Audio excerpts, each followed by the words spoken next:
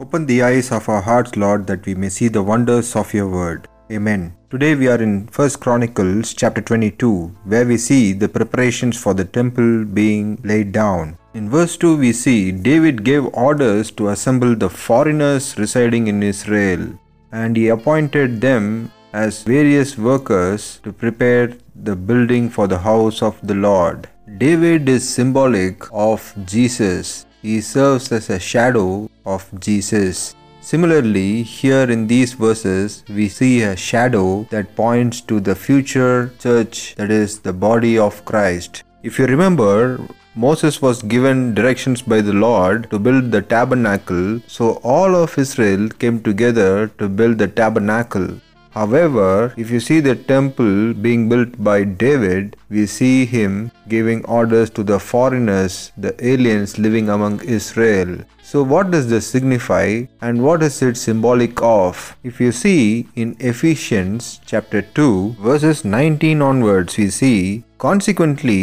you are no longer foreigners and strangers, but fellow citizens with God's people and also members of his household, built on the foundation of the apostles and prophets, with Christ Jesus himself as the chief cornerstone. In him the whole building is joined together and rises to become a holy temple of the Lord. And in him you too are being built together to become a dwelling in which God lives by his Spirit." So Paul was writing to the Jews and the Gentiles. He was telling them, Christ has reconciled you both. You are no longer Gentiles, the uncircumcised, and the Jews who are circumcised.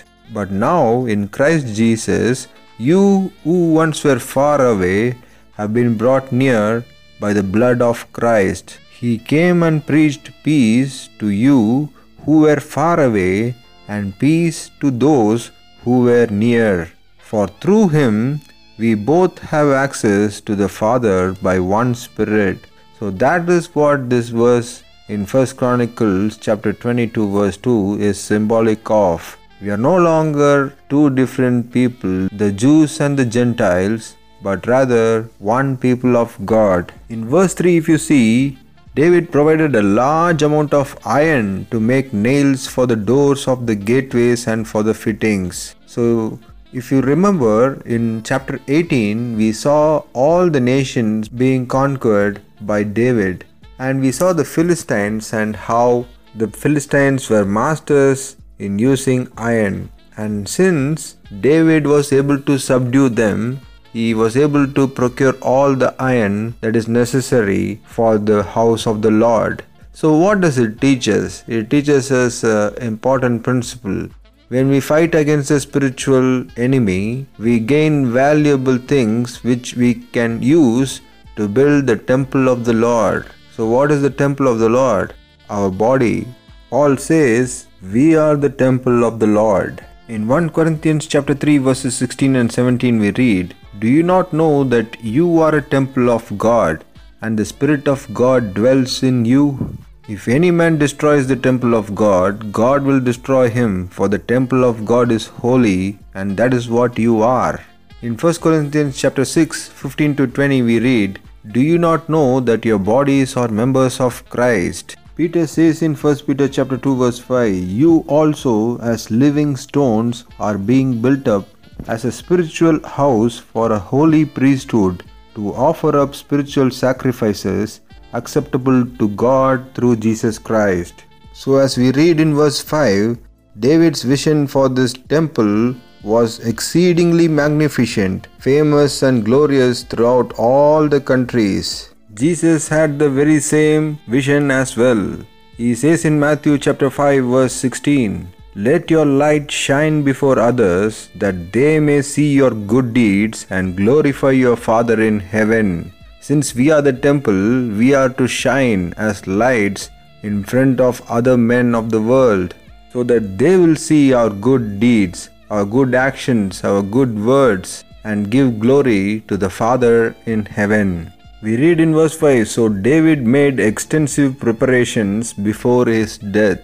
In a similar manner, Jesus made extensive preparations for the body of Christ before his death. Verse 6 we read, "He called for his son Solomon and charged him to build a house for the Lord, the God of Israel." So it was not just an idea or a suggestion that David gave to Solomon. It was a charge, a sacred command for Solomon to fulfill. So David tells Solomon, "The word of the Lord came to me saying, you have shed much blood and have made great wars. You shall not build a house for my name, because you have shed much blood on the earth in my sight. Behold, a son shall be born to you, who shall be a man of rest, and I will give him rest from all his enemies all around. His name shall be Solomon, for I will give peace and quietness to Israel in his days. He shall build a house for my name." So here is the reason which is recorded as to why David couldn't build the temple. This was not recorded previously, either in 2 Samuel or 1 Kings.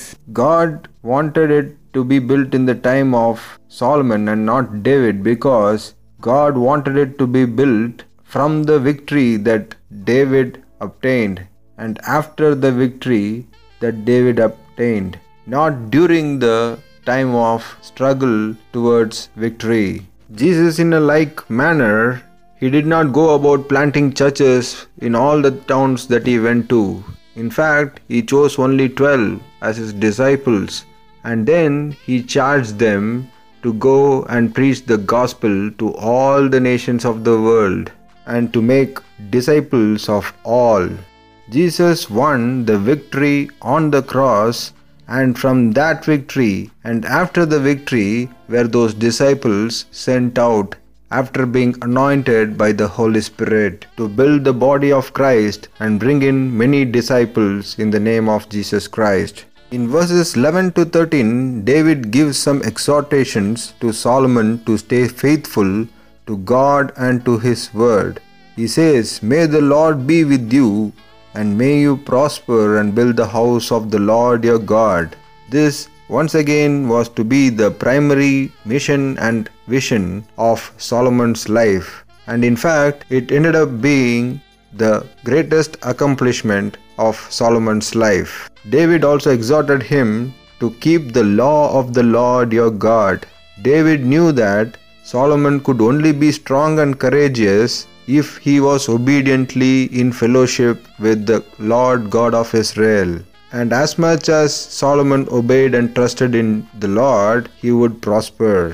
David was in fact remembering the promise that was given to him in 1 Kings chapter 2 verse 4. "If your sons take heed to their way, to walk before me in truth, with all their heart and with all their soul, you shall not lack a man on the throne of Israel." What a great and glorious promise this is. No matter how great the nations of the world become, or how sophisticated their armies were, or however mightier they had become, they would be no match for the throne of Israel as long as the rulers had an obedient and a faithful fellowship with the Lord God of Israel.